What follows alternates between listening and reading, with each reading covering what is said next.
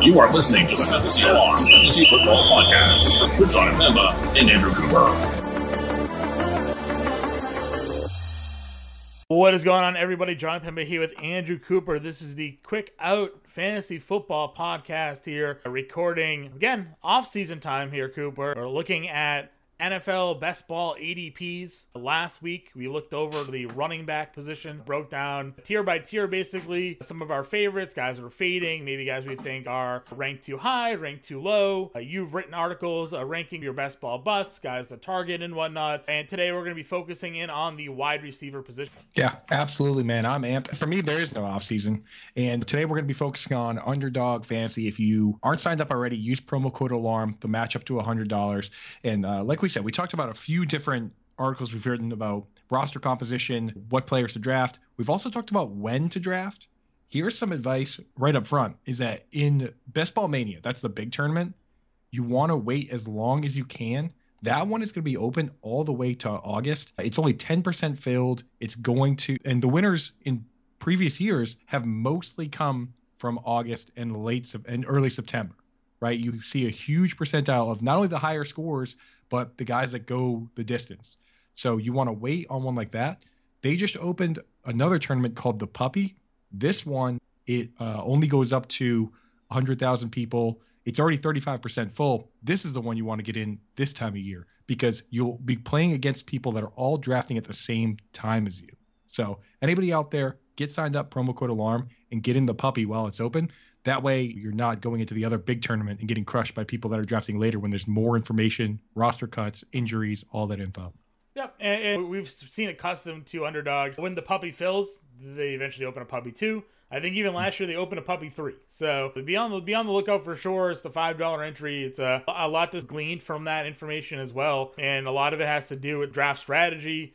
And as you mentioned right now, it's almost... This is where you get the opportunity to make bets on guys. I know you made that point last year. Before the news, before training camp, if you have hunches or if you have feelings, if your analysis is leading you towards a player, now's the time to take advantage of their current situation, their current ADP, before the masses turn their attention to football or that player starts getting all the media hype going into training camp, throughout training camp, and the ADPs start to rise. So here's where you can make those bets on. Exactly. If you're a sicko like us and you're doing this all year round, you're a fool not to take advantage of the information you have now because you're actually out there on Twitter engaging, figuring out what's going on. The casual dudes in your league, the guy that still is like, is Larry Fitzgerald still in the league? Like that guy, he gets all the info once it gets condensed down in August. And it smooths things out. That guy can just go, used to buy a magazine. Now he can buy a draft guide and have not as much info as you, but pretty similar info. But at this time of year where you really have to go out and get the info, if you're listening to this podcast, you care about fantasy football because it's June 1st while we're recording this. So you're deep in it. Use your knowledge, use that, give yourself an advantage and make some money, man. Yeah, 100%. So like I said, today we're going to be looking at the wide receiver position. Last week we checked out the running back position, so make sure to go give that a listen if you missed it. But cool, let's waste no time. You again wrote the wide receiver bust Underdog article the other day. It's 3 wide receivers you're avoiding at ADP. We'll come across those players. We'll let you talk about that as we hit those players. But let's start off at the top tier because I think this year more than maybe any, we have more wide receivers going in the first round, in my opinion, than we've seen in quite some time. Sure, over the last couple of years, we've seen Antonio Brown, Michael Thomas, Devontae Adams. Maybe we'll find 1 or 2 guys sneak their way into that first round. But as things are situated right now, we're looking at 5 wide receivers with current ADPs going in the first round of these best ball drafts, with Cooper Kupp flirting as the number 2 overall pick in these drafts. So I got to get your opinion here. What are your thoughts on Cooper Kupp coming off such a historic season with LA, with Matt Stafford at quarterback there? Yeah, the thing about it, at his ADP, I just don't like doing it. You know what I mean? Like I could see it happening again, but we're talking about 2.6. He's going sometimes as the first player off the board, and then he either goes second or third most times, depending how people feel about Christian McCaffrey. I just don't like being the guy that makes that decision. For me to take Cooper Kupp, it almost has to be a situation where somebody else takes Jamar Chase and Justin Jefferson. And what you're really doing here is you're betting that he's Antonio Brown, a guy that we've seen be the wide receiver 1 overall 4 times in a row. Nobody else really has ever done that or been that kind of guy. And I'm not sure if the current conditions can hold up to that. We've seen in the past two examples of guys, Peyton Manning with the Colts and Patrick Mahomes with the Chiefs, where they came out, the defense wasn't good. They threw a bunch of touchdown passes. It was the perfect storm for passing. And then the next year they went out and improved the team, improved the running game, improved the defense. And then the next year they didn't really need to do that as much, right? I think in this situation, where we were last year is Cooper Kupp had to put the team on his back. Stafford was new to the team and was leaning into what he knew. The running backs were injured on and off, and they didn't have Cam Akers the whole season. They go out this year and add a bunch of pieces on defense. For me, I don't think Cooper Kupp is going to be – he could be the wide receiver one or easily a top 5 guy, but I don't think he's going to score 60 more points than the next closest guy again this year. So I'm not super comfortable taking him at 1 where I might have to take him or 2. I don't know about you. For me, it's all about what is the ceiling of this player. We saw it, right?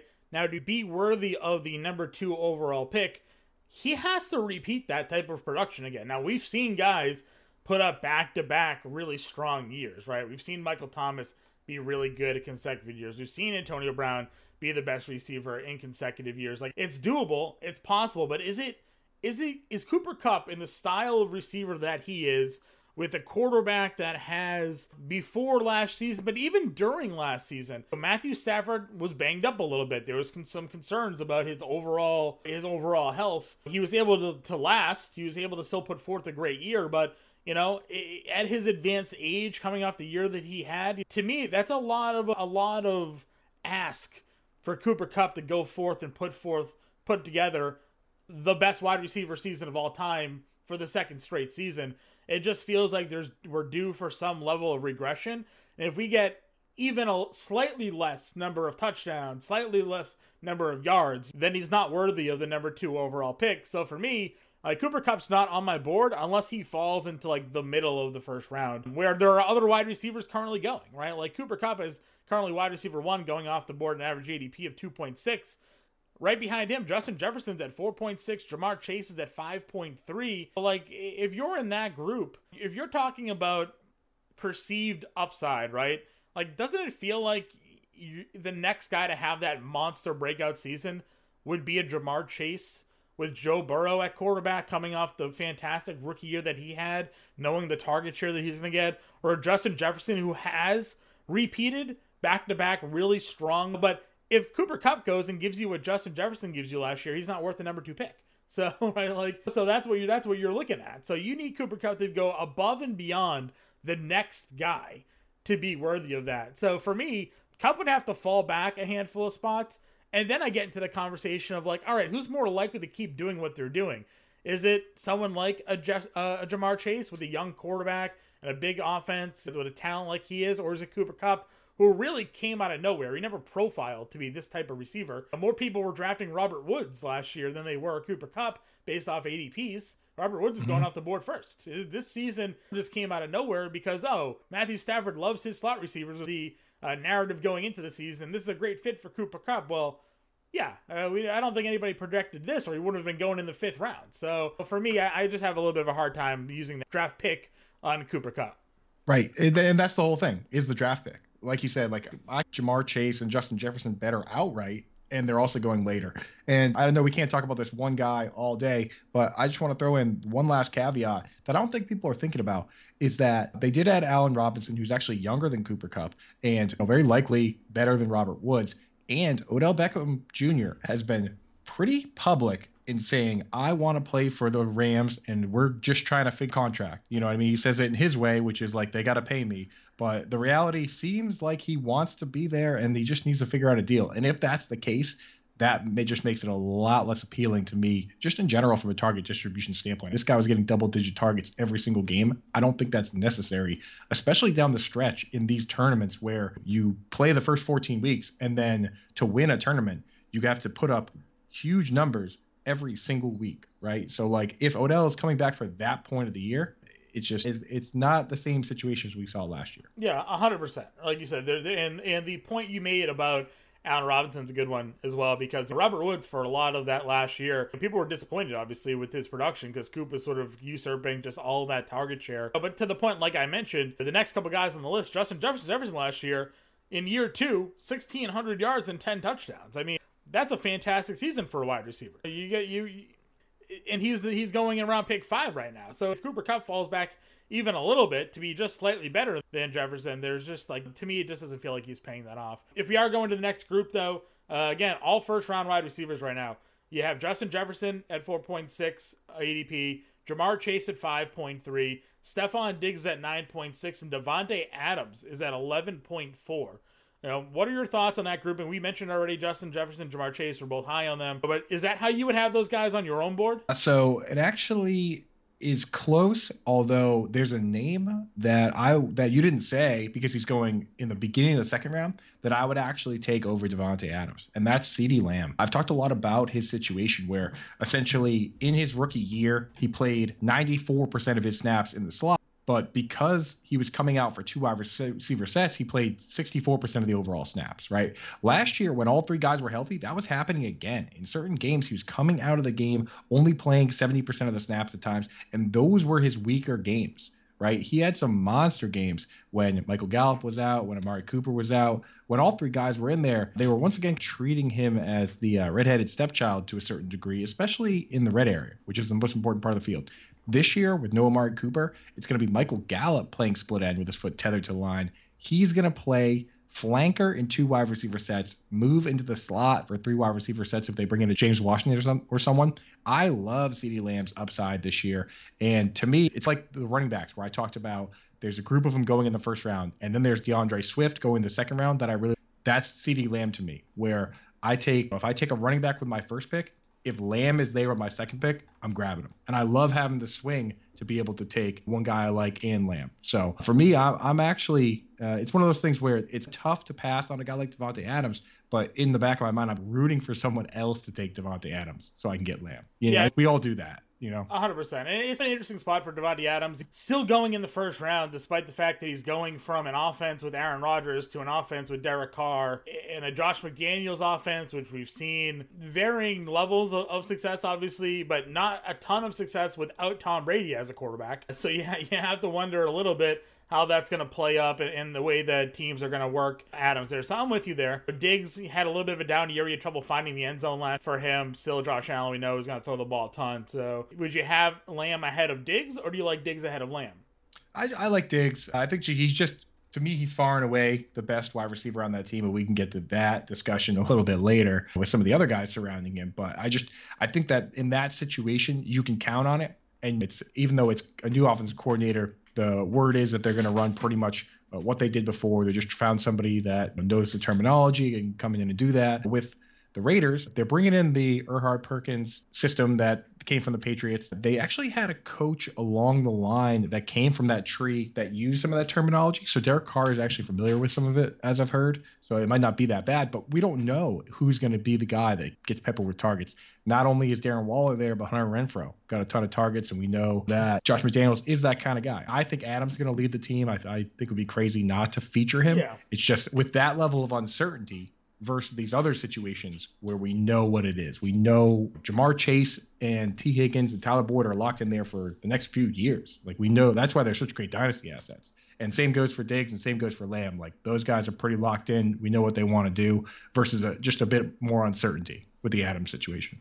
Yeah, big time. And I said that Diggs didn't have a ton of touchdowns last year. I was actually wrong. He had 3 through the first 8 games and then went touchdown crazy over the second half of the season. He had 7 touchdowns over the final 9 games of the season. Diggs ended up finishing with 10 scores. So he got a lot more than I remember. But I just remember having him on my roster and wondering where all the touchdowns were. They came in the second half of the season. So you and me doing the live shows and the start sits all year long, man, that stuff gets in your mind. You know what I mean? Same thing happened with some of these other guys like Mike Wallace, for instance, where he had the big game and the big games in the beginning and then the medium games down the stretch. When you're doing those shows and those start sits, the middle part of the season really sticks out in your mind because that's when people have the most serious questions. Exactly. All right, next here, it's led off by Deebo Samuel. A lot of uncertainty, obviously, going on there. Don't know if he's going to play. He's not reporting. He wants to trade. San Francisco saying they're not going to trade him. He has one of the more unique seasons I think you'll see of a wide receiver because at times he was giving you his fantasy production as a running back. He wasn't being used enough as a receiver. So he's going off the board still in the second round. 17.3 is wide receiver 7. You have Mike Evans getting a nice little boost with the return of Tom Brady. Chris Godwin out with the torn ACL for a period of time. We don't know the status of Rob Gronkowski, though I'm leaning towards him probably returning once it's football time, not off-season time. He's running around doing this thing. I think Gronk shows up for training camp. Evans at 19.1. Tyreek Hill in a new situation in Miami at 21.8. That's the next group there. Maybe you want to throw A.J. Brown in that mix as well. Someone that I'm high on going to a new team and a new offense in Philadelphia. Yeah, it's like once you get past the first group, because like that first group, we nitpick a little bit on guys, Cooper Kupp, Devontae. You're ecstatic if you get any of them. You know what I mean? Like I'm still drafting Adams. I'm still drafting Kupp at the right ADPs. In this group, or just moving forward, you start seeing different clusters where you have to make a decision on what type of guy you want, right? Like in this group, Debo going 17, Evans going 19, Tyreek going 21. You're only getting one of these guys, and the level of safety and floor versus ceiling couldn't be more dramatic, right? Like you said with Debo, he's got a crazy ceiling if they use him as the running back that they did, but he's holding out. He wants to be paid like a running back and a wide receiver. He could get traded somewhere where they don't use him like that, or he's just not as good. He is the ultimate high risk, high reward, whereas Mike Evans is just a totally opposite player. Like this is a good format for him because he has games where he blows up and games where he doesn't do much, but we can pretty much count on him to have just over 1,000 yards, but not really the kind of guy that you picture being the overall wide receiver 1. Am I right? Like, so he's the guy that if you're drafting your first wide receiver and you need somebody safe, Mike Evans is a guy. If you want to shoot for the moon, Debo might be the type player. I don't know about you, John, but I am terrified of both Tyreek Hill and Jalen Waddle at these ADPs. Yeah, I'm having a hard time picking either one of them. And I think the people out there that are in this situation, if you do take Tyreek Hill or Jalen Waddle, you pretty much have to take Tua. I feel like you are banking on him being better than his ADP at like QB 17 or 18, way down the board, to be able to support 2 wide receivers and possibly a tight end. So it's a difficult group of players. I like Mike Evans here. And then after that, you get into the same question at the next round, where it's like the next group, 25, 26, 27, A.J. Brown, T. Higgins, Keenan Allen. Are you going upside with A.J. Brown? Are you going safety with Keenan Allen? These are the questions you got to ask yourself, and what kind of fantasy gamer you want to be. Right. And I love that you started with the upside of A.J. Brown and the safety of Keenan Allen, because, T. Higgins almost feels like he gets disrespected there a little bit. And it's because he's just so overshadowed by Ja'Marr Chase being there. It's nothing to do with his talent. Like, he only played 14 games last year and still put up 1,000 yards, almost 1,100 yards and 6 touchdowns. He averaged 78 yards a game receiving. Like, T. Higgins was that guy last year if he was expand his numbers over an 18-game season in an offense that they're going to, in my opinion, we talked about this when we discussed Joe Mixon. I think they're ready to unload with Joe Burrow here. Last year, they let him get acclimated. With the knee injury, they brought him back slowly. This year, they invested in the offensive line to help him out a little bit. They have Ja'Marr Chase there. And then it's just looking at a stud, in my opinion, like T. Higgins. And how many times did you say last year, like, he looked like a tight end running down the field, right? Like, he's just a monster of a man. And if you looked at his per 17 game numbers last year, 1,300 yards, 7 touchdowns. He had 100. It would have been for about 135 targets and 90 catches. I know the way you're looking at this is that he's the number 2 receiver. The other 2 guys are number 1. That's why you're more likely to go in that direction.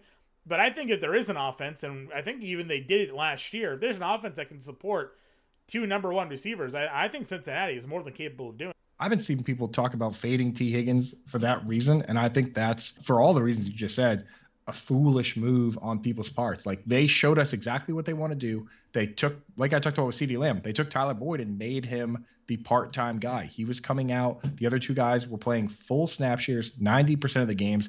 If any 2 guys, if I want to predict 2 guys to be most likely to be this year's Demaryius Thomas, Emmanuel Sanders, or Antonio Brown, Juju Smith-Schuster, or probably the best example, Justin Jefferson, Adam Thielen, both getting 25% target shares. Like, these are the 2 guys. You want highly consolidated snaps, highly consolidated targets. And besides the Los Angeles Rams, the Cincinnati Bengals ran the most 11 personnel of any team. These two wide receivers are not coming off the field. It's the perfect situation. It's exactly what you want. Don't worry about the other guy there because it's just the two guys. What you have to worry about is when it's what New England does or what Baltimore does, where they use a million different tight ends and fullbacks and all these different blocking wide receivers, and no one's playing more than 60% of the snaps. This is the opposite situation. It's the perfect situation. Right. Same reason we like Mike Evans and Chris Godwin. Exactly. So like I said, I like the Higgins here, but I do like A.J. Brown. I'm bullish, but that's largely because I'm bullish on Jalen Hurts. So when we discuss quarterbacks, we'll talk about it, but he's a quarterback that I'm targeting a lot in these best ball drafts. I was big on targeting him last year in best ball drafts because if you look at the high upside quarterback plays in years past, it's hitting the home run on a Lamar Jackson. It's hitting the home run on a Josh Allen. Why? Because those guys already had the rushing upside, and then they got that receiver. Mark Andrews for Lamar Jackson had that huge year for him last year. Or they got Stephon Diggs for Josh Allen. Big season for Josh Allen with Stephon Diggs there. I'm hopeful that A.J. Brown now in Philadelphia is that big receiver, that number one guy, that go-to receiver for Jalen Hurts this year in Philadelphia. And for that reason, it's why I'm liking A.J. Brown here in that spot. I understand they use the first-round pick in Devonta Smith. I know they have Dallas Goedert. They have other guys that can get the football. But, I don't think you make that investment, that trade, and pay that man the money they did with A.J. Brown if it's not for him and Jalen Hurts just to go nutty this year. Right. And we've said A.J. Brown is the exact kind of guy that when you watch him, he creates for himself. And that's a criticism that I've had of many tight ends, especially guys like Robert Tonyan and Dalton Schultz that catch all their balls against zone, and they don't beat guys in man-to-man. They're not breaking tackles.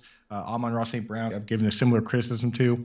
This guy is the complete opposite. Like, he kills you with route running. He's got the size. He's got the speed. There's really nothing not to like about this guy. So I'm there with you. And I think that these three guys, then you get Debo, Mike Evans, Tyreek, or six guys really. Debo, Mike Evans, Tyreek, A.J. Brown, T. Higgins, Keenan Allen.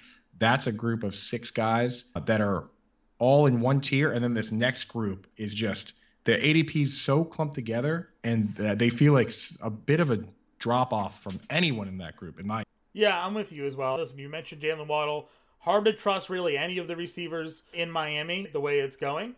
And I think the fact that their offense themselves has a lot of questions when it comes to what can we trust with, especially now that he has that deep threat with Tyreek Hill. And I understand that they brought, there's plenty of numbers when it comes to Tua last year and some of the deep ball that he's capable of throwing. But, I can't trust that. It's not Patrick Mahomes throwing him the deep ball. I do like Jalen Waddle, but not as a guy that's just outside of the top 12 at wide receiver. For me, when it comes to Jalen Waddle in that offense and the way that Tua throws the football, like, he feels like a guy that would be one to benefit from those targets, because a lot of the defense is going to be worried about going downfield with Tyreek, but I just don't like the quarterback situation there. I know that you've written a few different articles that featured sort of Tua as a late round quarterback. I understand that, Dart, and you mentioned if you're drafting Hill or Waddle, that's a quarterback that you should probably be going with him. But to your point, this next group is really full of a lot of questions, I think, except for one. And maybe it's a question more so on like the team problem that he has. So like Jalen Waddle's there. I'm not a big fan of Miami. I don't know what we're going to get into. Michael Pittman is getting Matt Ryan. Like, what does Matt Ryan have left at him at this point? At least he's on a better team with a better offensive line. We'll see if Pittman can benefit from that. But they don't. What else do they have there? They don't have much else to help him. And they're still a run-heavy offense. So like I worry about that a little bit. Mike Williams, again, last year, solid season. Injuries in the middle of the year, in my opinion, really hampered his overall production. Quarterback problems with DJ Moore. Quarterback questions with Deontay Johnson. Quarterback questions with DK Metcalf. Quarterback questions with Amari Cooper. We don't know if Deshaun Watson's going to play. They just had enough. I don't want to talk about it, but again, a 23rd charge was levied against Deshaun Watson the other day. We'll wait for the NFL to make that decision. That leaves Hollywood Brown. And Hollywood Brown on an Arizona Cardinals team that isn't going to have DeAndre Hopkins for the first 6 games of the season. We know that this offense likes to throw the football downfield. Hollywood had a really big season last year for a team that they use a very consolidated snap share with their guys. I think Kyler Murray is a better thrower than Lamar Jackson. The question is, what's the relationship like with Kyler Murray and the Arizona Cardinals? Because if they're fine, I'm assuming he's going to start. He's going to show up for training. Hollywood Brown, kind of that group, I think is, not the safest, but, there's some appeal there for me, just the change in the offense. Yeah, I'm right there with you. And honestly, I've been seeing a lot of stuff from not just Kyler Murray, but from teammates of his throwing some cold water on the rumors that there's a problem with the team. JJ Watt sending out videos of them working out together and being, at the facility too, joking about that kind of stuff. So I think that the relationship's probably a little better than some people might assume. Obviously, he wants to get paid, and a lot of these guys are doing that kind of thing. So I'm with you on that. I do like Michael Pittman. I'm not taking Jalen Waddle. I'm not taking Deontay Johnson. He was so volume dependent. He's had drop issues, and now, no matter how you slice it, honestly, people underestimate the quality of quarterback, even a declining Ben Roethlisberger or a declining Eli Manning versus what comes next a lot of times. Because even if over the long term that quarterback develops into something better, Kenny Pickett as a rookie or Mitch Trubisky is probably not going to be better than Big Ben in a Steelers offense that he's been with for years, running the plays he's run for years. So you have to factor that in. It's going to be a decrease in quarterback play. Same for DK. I'm not going there with him. The guys I like out of this group, I do like Michael Pittman. I'll consider Mike Williams. DJ Moore, he's another one that for best ball, he's a little too conservative. I like him more in a league where I have to pick who to start every week and kind of count on him a little bit more versus something like this where you want spike week. So really not going there with him. Marquise Brown, he, like you said, he stands out of this group. It's kind of like with the running backs where you get that big dead zone where we really like Miles Sanders. I like Marquise Brown here. And there's guys further down that I also like almost better than some of these guys, which kind of prevents me from taking some of them. Yeah. So why don't we get into the next group? Yeah, go to the next tier because there are some very interesting names in the next tier. Wide receivers 21, almost 30, basically. Terry McLaurin comes off the board at wide receiver 21. Obviously, he has Carson Wentz now. Jerry Jeudy getting the charges dropped against him. If you were drafting, maybe Jeudy fell in some of your earlier drafts, and now his ADP is probably going to be back on the rise there. So you have Jeudy, and you have Courtland Sutton going off at wide receiver 22 and 24 with Russell Wilson. Between them is Chris Godwin, coming back from that torn ACL at wide receiver 23. You have Allen Robinson at wide receiver 25. Juju now in Kansas City at wide receiver 26. Gabriel Davis at wide receiver 27. Michael Thomas at wide receiver 28. And Rashad Bateman at wide receiver 29. You wrote an article already about Rashad Bateman. You recently wrote an article about busts in ADP and best ball. Covered that one was Gabriel Davis. Yeah. Before I get to those two players, I just want to put out, it's almost like a riddle to me, this situation where you look at, let me ask you some questions here. Ready? Who goes first? Tyreek Hill or Jerry Jeudy? Tyreek Hill. Yeah. Who goes first? Jalen Waddle or Courtland Sutton? Jalen Waddle. Who goes first? Mike Gesicki or Albert Okwuegbunam? Probably Gesicki. He does. Now, who goes first? Russell Wilson or Tua Tagovailoa? Russell Wilson. Goes way before. So what are we doing? Honestly, what are we doing with these ADPs? Like, we're betting against ourselves. It's picking Tyreek Hill and Jalen Waddle multiple rounds before Jerry Jeudy and Courtland Sutton. If we think that how in the world is Russell Wilson going to be QB 8 and Tua is going to be QB 17, but then he's going to have two top 12 wide receivers and a top 8 tight end? Like, it's fantasy land. You know what I mean? You have to make your bets. And that's why, for me, I'm more comfortable waiting and taking Jerry Jeudy, Courtland Sutton, and then actually drafting Tua as the hedge bet where it's like, I'll take Tua at his bet. And if the people picking Tyreek Hill and Jalen Waddle are right, so am I. You know what I mean? Right. I think you put together an interesting narrative that could come to fruition where Tua is the guy we think he is, where he's not a great quarterback, and he dumps the ball down to Jalen Waddle once again a million times, and Tyreek Hill's not that good, and Jalen Waddle is. That's possible. You know what I mean? That's a world where Tua ends up worse than Russell Wilson. But I don't see how Russell Wilson is QB 8, but his best pass catcher is wide receiver 22. Right. So he's at 2 wide receiver 2s, but he's going to be a top 10 quarterback, right? So like, right. Yeah. You gotta play into those bets. You know what I mean? Like, use those narratives. So I like Jeudy and Sutton almost as much as I like Hill and Waddle, to be honest with you. And Terry McLaurin, I don't mind. Chris Godwin, you gotta have to take a guy like Godwin, and we might as well talk about DeAndre Hopkins in the same breath. To take that player, you need to have a plan for safety at wide receiver. Like, if you drafted if you already drafted T. Higgins and Keenan Allen, like at a back-to-back at a swing pick, absolutely take Chris Godwin or DeAndre Hopkins, and maybe that's how you win this tournament, right? But if you leave yourself too exposed, like if you draft both Chris Godwin and DeAndre Hopkins, you got to figure out what you're doing to make the playoffs in the first place in this tournament. Yeah, 100%. No, I agree with you there. What are your thoughts now getting to the two guys that we mentioned, or is there another one before we hit Davis and Bateman that you wanna hit up? Yeah, well, I'll take over Gabriel Davis. I'll take any one of these players. Juju, I like Juju Smith-Schuster. I don't see why we wouldn't in this situation with Patrick Mahomes. But I like Juju, Allen Robinson, Michael Thomas, Rashad Bateman. A lot of these guys better than Gabriel Davis.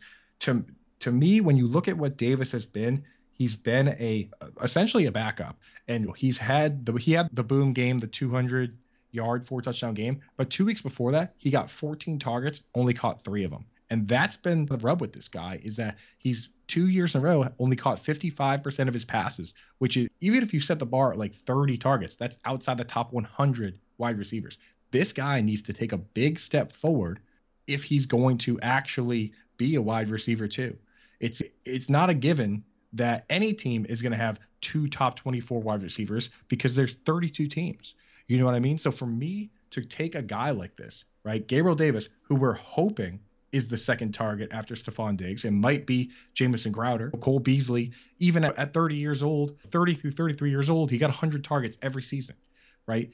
We're hoping that's the situation. Whereas with a lot of these other teams, we know that the other guy's gonna be their target. Like, why would I take Gabriel Davis at wide receiver 27 if I could wait 3 rounds, and take Adam Thielen at wide receiver 38, knowing that he's going to be the second target on the team, knowing he's going to have a high target share, knowing that he was wide receiver 7 last year before he got hurt? Like, why do we have to do this every year where we fall in love with these hypothetical guys and we draft them at their ceiling? It just blows my mind. Even if he is wide receiver 27 or 26 where his ADP is, I just feel like you had to reach so hard and risk so much just to get the guy and hope for his ceiling. So for me, I'm not doing it. Rashad Bateman is the guy that I want in this situation over pretty much all these guys. I'm not going to bore everybody with reading the entire article to you guys here on the mic. I'd say go to Fantasy Alarm, just search Fantasy Alarm, Andrew Cooper, Rashad Bateman. All the numbers are there, but that target share is a highly consolidated situation where if you really look at it on a per game basis, Marquise Brown had an even higher target share than Mark Andrews. Mark Andrews ended up with 150. Brown ended up with like 140 something, but he missed a game. It's that type of situation. Now Bateman falls into that position. He could be the guy that gets drafted at wide receiver 29 and ends up like wide receiver 3, like a Cooper Kupp was last year. Yeah, I'm in agreement with you there. I think another safe play is the guy that's going right after him is Brandon Cooks. Seemingly his quarterback proof. He's played with some bad ones, and Davis Mills actually put together some pretty decent weeks last season. I think Brandon Cooks deserves to sort of be in that same tier among the top 30 where he's going ADP 62 overall, a guy that just keeps on producing. The next group, though, has a handful of rookies, some guys that I know you're not as high on, and then, of course, your baby Adam Thielen's in there as well. How are you handling the Drake London, Treylon Burks, Sky Moore, guys like that as they come up in the draft?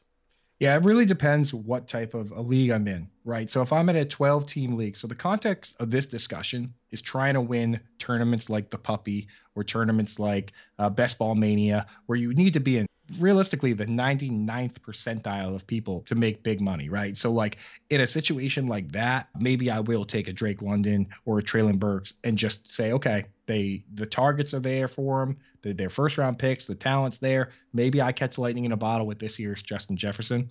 If I'm picking in a 12-team league where I just want to put together the safest, best possible team, that's where I'm taking a Brandon Cooks. I might consider a Darnell Mooney, but people forget how inefficient Darnell Mooney was. This guy he was a back end wide receiver 2. He finished somewhere around wide receiver, I think it was wide receiver 21.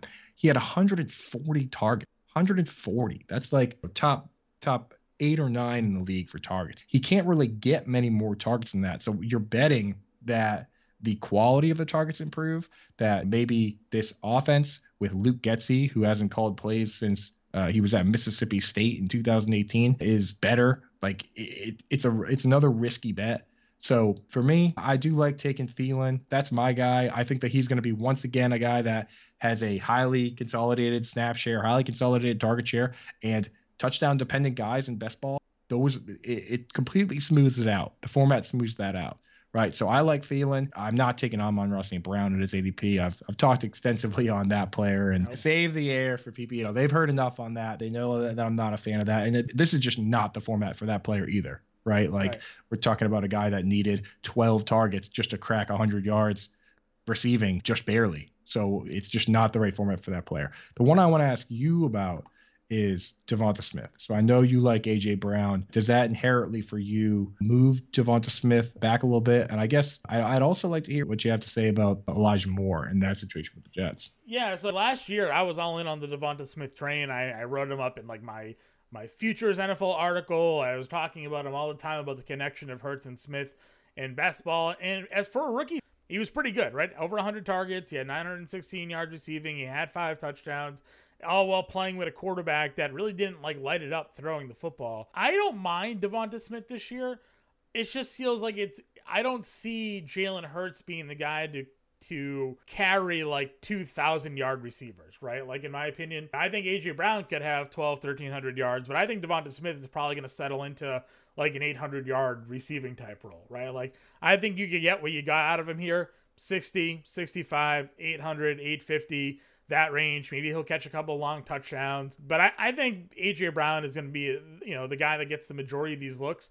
The one thing that you can take a chance on with Devonta Smith, I think, in this format, and we always talk about, like, you're not going to play doctor, we're not going to predict injuries. Well, A.J. Brown does have a pretty extensive recent injury history, right? Like, he's always missing time with this or that. So, if you want to take Devonta Smith and be like, all right, he's my wide receiver 3, and if something happens to A.J. Brown, well, now Devonta Smith is the wide receiver 1 in this offense, and if Hurts takes that step forward like I'm anticipating him doing, then you're going to get some value there. Yeah, so, and again, the Dr. Fortune Teller is what I usually say when I kind of dog on people for that, but we have to think about the format you're in, right? The problem with drafting a guy hoping someone else gets hurt in a regular redraft league is that you have to set your lineup all those weeks. So what do you do with the guy? If you're drafting a guy as like a handcuff, hoping that someone else gets hurt, what do? You put him in your lineup and just say, oh, well, I'll just take the whatever production until hopefully the guy gets hurt. Like, that's why I don't like that idea. In best ball, you need, especially the tournaments where everything needs to go exactly right for you to win. Like, you got to use everything you can to your advantage. So I don't mind that type of strategy as much because you're building a group of guys. In this, the ideal number of wide receivers is somewhere between 7 and 9. And you don't have to set your lineup. You just get the best of whatever happens. So I don't mind factoring a little injury bet into a situation like that with a guy like A.J. Brown, because you don't have to rely on him early in the season. You know what I mean? This is probably he's going off the board at wide receiver 36. So he's probably your 3rd or 4th best wide receiver. And if somebody gets hurt, you get bonus, even during the game when it happened. Right? Because it's best ball. So I don't mind that as much in this. It's in the context of most discussions on Twitter, and most discussions probably for us moving forward from July on are going to be the real leagues that most people play. And in that situation, you're playing with a risky set when you're trying to guess who's going to get hurt and who doesn't get hurt. Yeah, 100%. And you mentioned Elijah Moore. Listen, we're both Patriots fans, but I came out of that Jets draft a little worried because I believe in Robert Saleh in the way they're building that roster. I think Zach Wilson definitely has the arm talent to be a good NFL quarterback. I don't know if he has the ability to be a good NFL quarterback outside of his ability to throw downfield. But, to me, seeing how they're building that offense, that they also use the 10th overall pick on Garrett Wilson, I do wonder a little bit about what exactly Elijah Moore can bring to the table if we see a repeat of a 49ers style offense with Breece Hall, with Michael Carter. They brought in a couple tight ends as well. They've now drafted 2 wide receivers, surround Wilson with talent. It's up to Wilson to be that guy. And to me, especially in this range, like, you say like it's boom or bust, it's best ball, you want these guys. Yet I don't know. I look at him and I wonder, he feels more risk. There's more risk involved with Elijah Moore than maybe some of the other guys. Yeah, there's definitely risk with that. And you touched on the part that scares me the most with this offense and it's also scary for the Dolphins offense. And that's that the tight ends and the fullback. They have Nick Bawden on this depth chart. And when you go and you look at the depth charts online, it's going to show Trevin Wesco as a tight end. He's not a tight end, especially now. That guy plays fullback. So it's Wesco versus Bawden. They're going to have a fullback on the roster because that's what, they had Kyle Juszczyk in the 49ers. They now are going to be running 2 tight end set. When you look at a team like the Ravens, it's great for the starting tight end, the pass catching tight end, and it's great for the top wide receiver because they're still out there every single play. But anytime you bring in a second tight end, you're not going to take out because it's when you bring in the tight end and you bring in the fullback, that's a run heavy formation. You're not going to take the running back out. You're not going to take the tight end out. It's wide receivers that come out of the game. So just bringing in a second tight end means one of Corey Davis, Garrett Wilson, Elijah Moore comes out of the field. And a lot of people want to say, oh, well, obviously Corey Davis will come out. Well, maybe not obviously, because he's been graded as one of the best run blocking wide receivers in the league. And real life football, they care more about when you go with a heavy formation, having blockers in there sometimes than they do about maybe a slight difference in pass catching ability. And when you bring the fullback and 2 tight ends in, now it's a 1 wide receiver set. So I am for sure scared a little bit just about the ceiling for any guy on a team like that. And I've already heard word from Mike McDaniel himself, another 49er guy in Miami, that they definitely plan to use a fullback, and they already have 3 different tight ends that they use all the time: Adam Shaheen, Durham Smythe, and Mike Gesicki. So keep that in mind with the ceiling for some of these guys. Formations definitely matter to a certain degree. Yep, 100% with you there. What are your thoughts on the Packers situation here? I already saw a tweet saying that Christian Watson's having trouble catching the football. We haven't seen the exact Jamar Chase quotes from last year. Read Hunt fantasy Twitter when everybody's like, oh, Jamar Chase can't catch football. So says the team reporters covering the team. But hearing reports that Watson's having some dropsies. You have Allen Lazard there. Both of those guys just inside the top 50. They still have Aaron Rodgers at their quarterback. There's no Devontae Adams anymore. How are you approaching those 2 guys? Yeah, man. Honestly, I still prefer Christian Watson. I like the upside. The floor is scary, but again, in these situations, I'd rather take best ball, especially when I'm taking my 4th or 5th wide receiver. I lean into uncertainty, and when I do that, I would rather have the upside of Christian Watson than take a known commodity in Allen Lazard. He's a big, clunky guy. Another guy, great blocker. Allen Lazard, honestly, when you look at how often he lines up at inline tight end, it's not even that far off from Mike Gesicki. Like him and Mike Gesicki are playing. If Mike Gesicki's a tight end, you might as well call Allen Lazard a tight end too. Whereas in reality, they're both wide receivers. But for fantasy purposes, it's interesting. Like you could make an argument if Gesicki having that tight end eligibility, a guy that like Lazard that at times in seasons could play 50, 60 snaps at inline tight end, there's an argument to be made there. For me, I'm taking these guys over most of these guys in front of them. So you've got, did you rattle off the ADP on this group after Thielen, the Sky Moore, Brandon Ayuk? I haven't. I just mentioned a little bit of Garrett Wilson where he was going, but you can go through the Sky Moore. Yeah. I say at this point, we'll go through this last group of ADP, and then after this, we'll just pick and choose guys we like, because now we're getting into the range where you just have to get your guys. It's ADP matters more with the first 40, 50 wide receivers. After that, there's no guarantee that somebody isn't going to reach down and take wide receiver 59 over 50 because the rankings go off the rails. But so this is probably the last group where ADP matters. You got Sky Moore, wide receiver 39, Brandon Ayuk, wide receiver 40, Hunter Renfrow, wide receiver 41. Then there's a little dip as far as who's going where. Then Tyler Lockett, 42, Chris Olave, 43, Christian Kirk, 44, Garrett Wilson, 45, Russell Gage, 46, and then you have the 2 Packers wide receivers, Christian Watson, Allen Lazard, going back to back. I'm really only taking those guys if I take Aaron Rodgers, and Aaron Rodgers is a very similar ADP, also around like 95. So I try and if I take Aaron Rodgers, then I grab one of those guys as a stack. Otherwise, I'm not really going there. I'd rather have Tyler Lockett. I'd rather have Christian Kirk, honestly, even though I plan to take Evan Ingram in a lot of leagues. I don't see why we wouldn't like Russell Gage either. with Chris Godwin out, and we don't know when he's going to be back.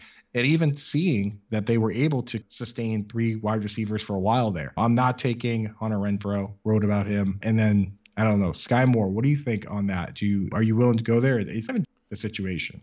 Yeah, he's interesting, but I feel like they brought in other veteran receivers that might find themselves just playing over him. I actually like the guy going off at wide receiver 50 and Marquez Valdes-Scantling. We talk about the downfield presence that Tyreek Hill brought to that offense, but this is the first time where, well, not the first time, but a big downfield guy like Marquez, like Tyreek Hill's fast, flies down the field, but this is an opportunity for Patrick Mahomes to have a deep threat like Valdes-Scantling who can burn it down the field. But what is he also, like 6'3", right? I think he might be actually be 6'4". Yeah, like he can go up there and get it. So that just brings a whole nother, I think, level to what Patrick Mahomes could bring to this offense. So for me, MVS is a guy that I'm targeting in my drafts. I just think the upside for him, he could be looking at a career. Yeah, it's pretty interesting. And I'll throw one more guy into this discussion because it goes. So you brought MVS up. It goes the 2 Packers. Then it goes Robert Woods, Marquez Valdes-Scantling, Michael Gallup. This is where you got to pay attention to the news at this time of year, right? Because we actually have on 2 of these guys, Woods and Gallup, 2 totally different narratives that should really be separating their ADPs more than it has been, which is that Robert Woods was on the field for OTAs. Those aren't even mandatory. You know what I mean? So him tearing his ACL back in like November, actually being out there, a beautiful thing. Michael Gallup, on the other hand, Jerry Jones came out and said he's most likely not going to be ready week 1, which there's no reason for Jerry to say that if he didn't believe it to be true. So it's where there's smoke, there's fire. Robert Woods is already out there. And like, why would Jerry say that? You know what I mean? Right. If he even thought it was possible, he would say, we're hoping to have him back, not that we're expecting to not have him. So for me, the games to a certain Gallup, I do like his upside down the stretch. But when we're talking about guys that are actually ready to play versus guys that not only you have to ramp up to be ready to play. So it's not like it's just like, okay, you're good, get on the field. Like these guys take a little time. I'm starting to get more and more concerned about Michael Gallup. Yeah, I'm with you there as well. Guys who are coming off injuries, and if they're going to be missing time, puts them behind the 8 ball a little bit.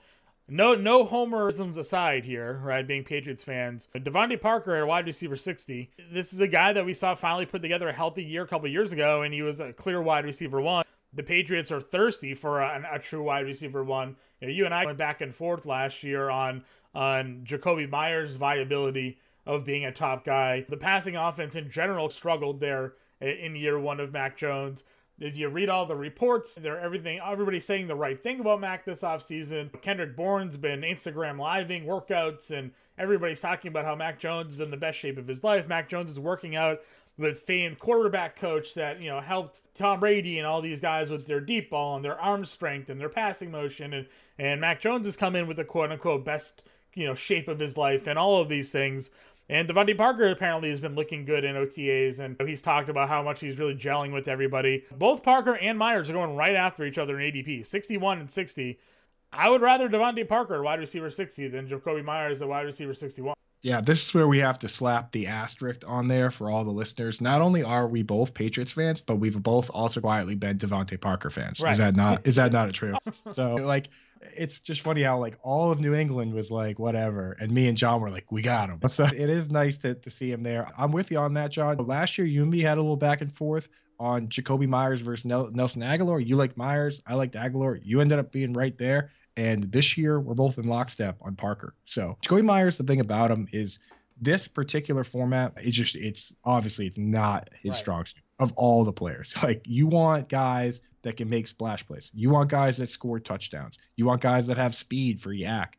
That is the complete opposite of Jakobi Meyers. He is the definition of your kind of run-of-the-mill possession slot guy, where his upside is a Tyler Boyd and his floor is a Jamison Crowder. It's not a mistake that he hasn't gotten in the end zone more times than he has. I think it's just 2, right? Yeah, exactly. And it took him a long time to get those. And it's just a matter of certain guys, their play style is more conducive to touchdowns. Jordy Nelson was amazing at body control and essentially at times getting away with pushing off, you know what I mean, which is a skill in this league. And you see it with Adam Thielen. You see it with certain guys like James Jones.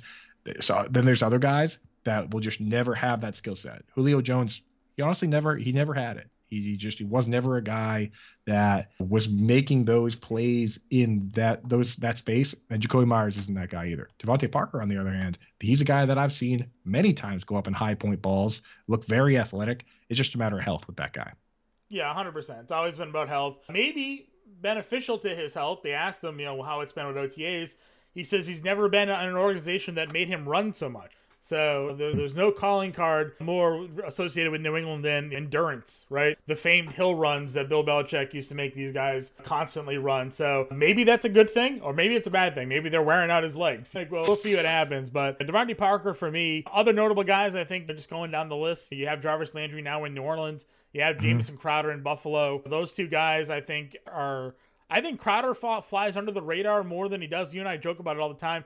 When I see Jamison Crowder, I honestly think he's like 34, and he's like not even 29 yet, right? Like right. He's so young, but it feels like he's so old, but he's not. Maybe the years with the Jets in Washington just making it seem like he is. And Landry, again, in an interesting situation, getting away from the Baker Mayfield, but now going to the Saints, where I've seen some reports that Jameis doesn't look right yet, right? Like he's still looking a little hobbled, still working his way back from the ACL injury. So that's slightly concerning for me. Yeah, I agree. Jay, like you said with Jamison Crowder, younger Cole Beasley, and Cole Beasley on this team, even at times playing a partial snap share, back to back 100 target seasons. There's appeal there. Jarvis, I like Jarvis. To me, in this situation, is at this ADP is a reason more than anything not to draft Chris Olave. You know what I mean? Like Michael Thomas is Michael Thomas, and then we don't know who's going to be the next guy, but we know Jarvis Landry is this guy. He's got a hard-working attitude. I've never seen anybody stand up and try and tell the other players in the locker room that they shouldn't be getting injured and that injuries are infectious. But when you watch that speech, that this guy is a professional and he really cares. So I like Parker here. I like Landry. I like Crowder. A guy going in that same range that I do like, I'm willing to give another shot on, is Kenny Golladay. This guy he's a big, strong split end. We've seen him put together great seasons. Obviously, those were with Matt Stafford, and we just recently found out that Matt Stafford we always thought he was good. Now everyone knows that he's good. But I feel like Kenny Golladay gets a bad rap here because you look at the stats and you're like, oh, he played 14 games and he didn't score a touchdown. Well, when you're playing injured and your quarterback is injured and you're catching balls from, I can't even remember who the backup. They had Jake Fromm and then another quarterback throwing balls last year. I can't remember the name of who that was. There's another quarterback. Yeah. Like 3 different quarterbacks throwing balls, none of which are good. This is just a bet that Daniel Jones gets it together a little bit. There's a new coach. Kenny Golladay, man, he's not going to score 0 touchdowns this year. You can take that and you can clip that and make fun of me if you want, if he once again doesn't. But I'd bet the house this guy scores more than 0 touchdowns this year. So his ADP at wide receiver 57, given the upside, it's worth it to me. Like, how am I going to take Tyler Boyd here where we know he's coming off the field? We know there's 2 better pass catchers on the team. How am I going to take him over Kenny Golladay, who could lead his team in targets? He's 6'4". We've seen him have 1,000-yard seasons. We've seen him have 11 touchdowns in a season. Why can't he be better than Tyler Boyd?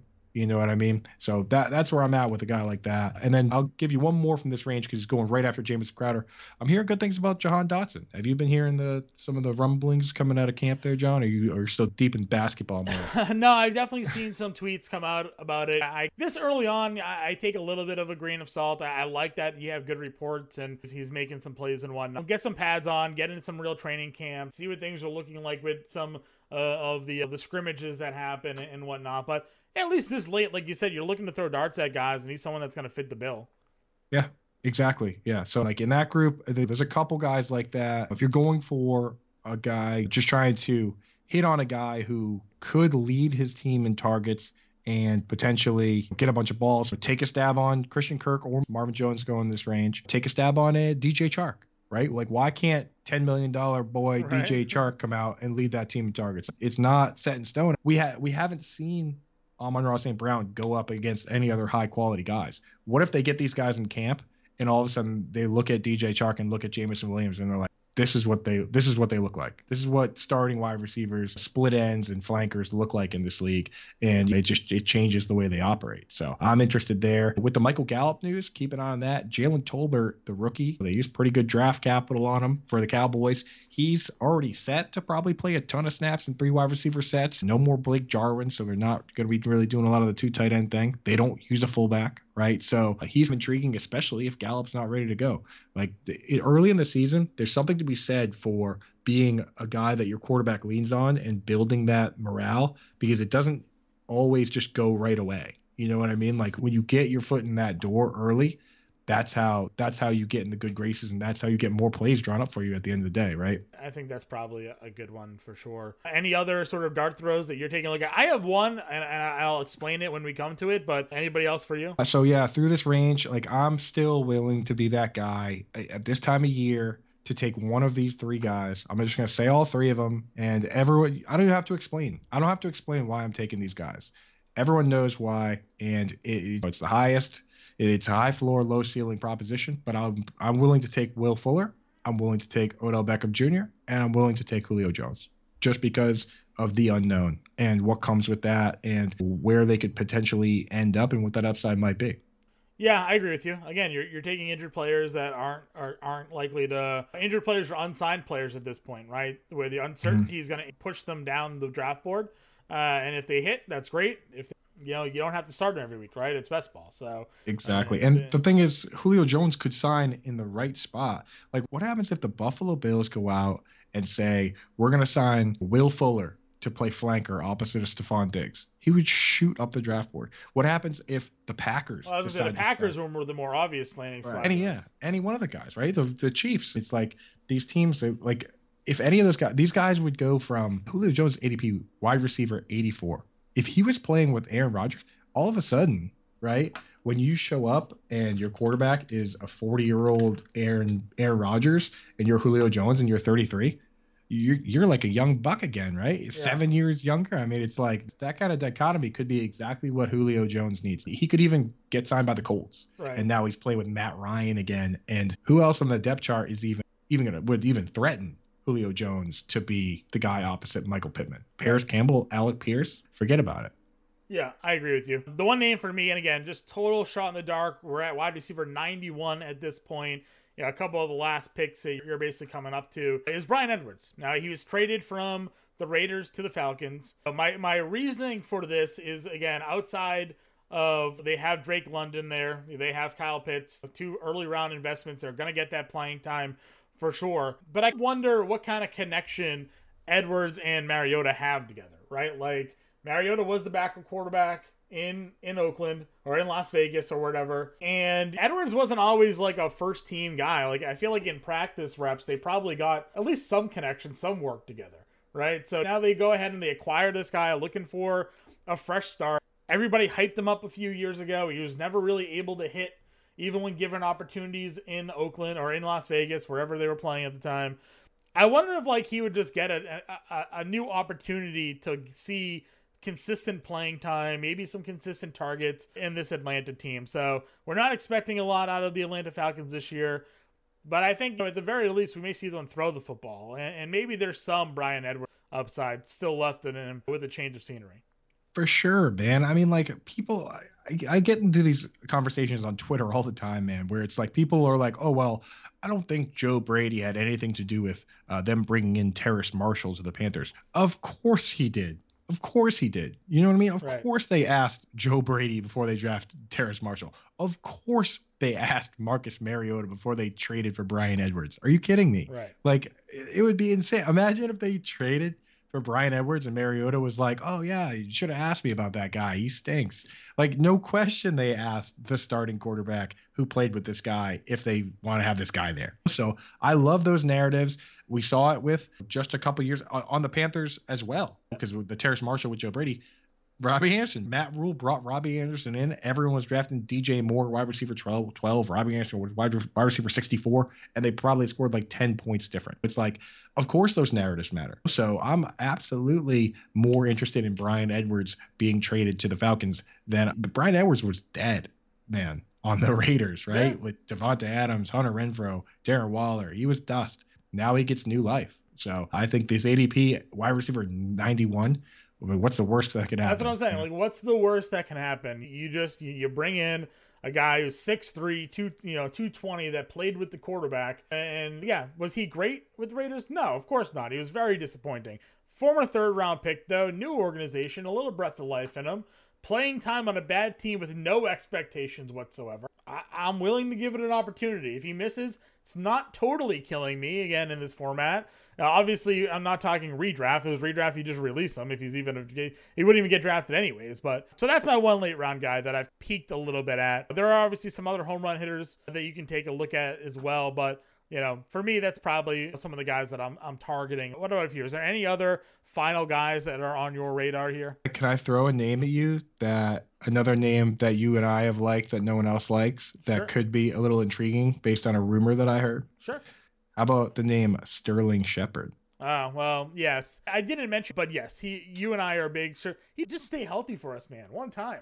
Right? Like, well, so the thing is, they asked Joel Schoen, like, is there anybody you don't expect to be there for camp? And he was like, no. He's like, we expect the majority of our players ready. And they specifically asked about Sterling Shepard and another guy. And he said, we expect these guys to be ready for camp. Now, he tore his Achilles week 15, which, I mean, who knows if he's even going to be coming back and playing at a high level or anything. But, if he is somehow ready to go, how many other guys last year had a game with 14 targets? This guy's season started with 9 targets, 10 targets. He got 3 targets in a game where he got hurt, but 3 targets in a game where he had 30, played 30% of the snaps. Then he had 14 targets. Then he had 7 targets in a game where he played 38% of the snaps, and then he got hurt. Like, when this guy was playing, he was getting peppered with targets. It's just a matter of the injury, but that's what you got to do down in this range sometimes if you want to win these massive tournaments, is bet that Sterling Shepard comes back towards the end of the year and he's a monster.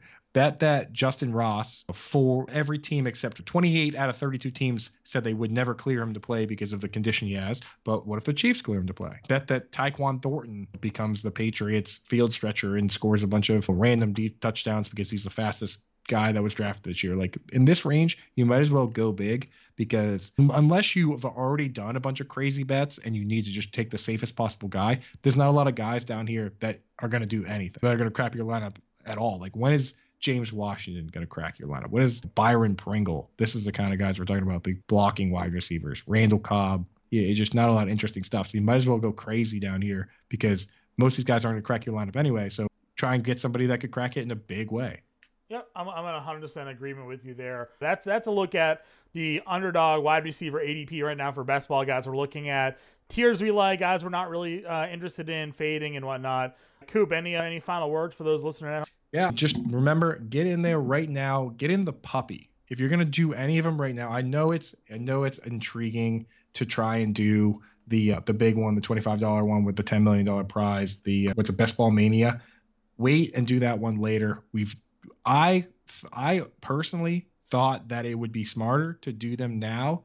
When Howard Bender had asked me to do the research, figure out if it's better to draft now or later, all the numbers say later. So wait on the big one. Do the puppy now, because that one, you're going to be drafting against people that are drafting at the same time as you. Use promo code ALARM. They'll match up to $100.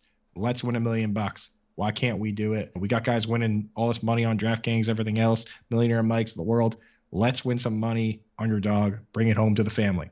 Yeah, 100%. Plenty of best ball articles, content already out there as well, written by Coop, written by Kev Tompkins, Britt Flynn, and there'll be plenty of more of that to come. But for now, we will catch you guys next week.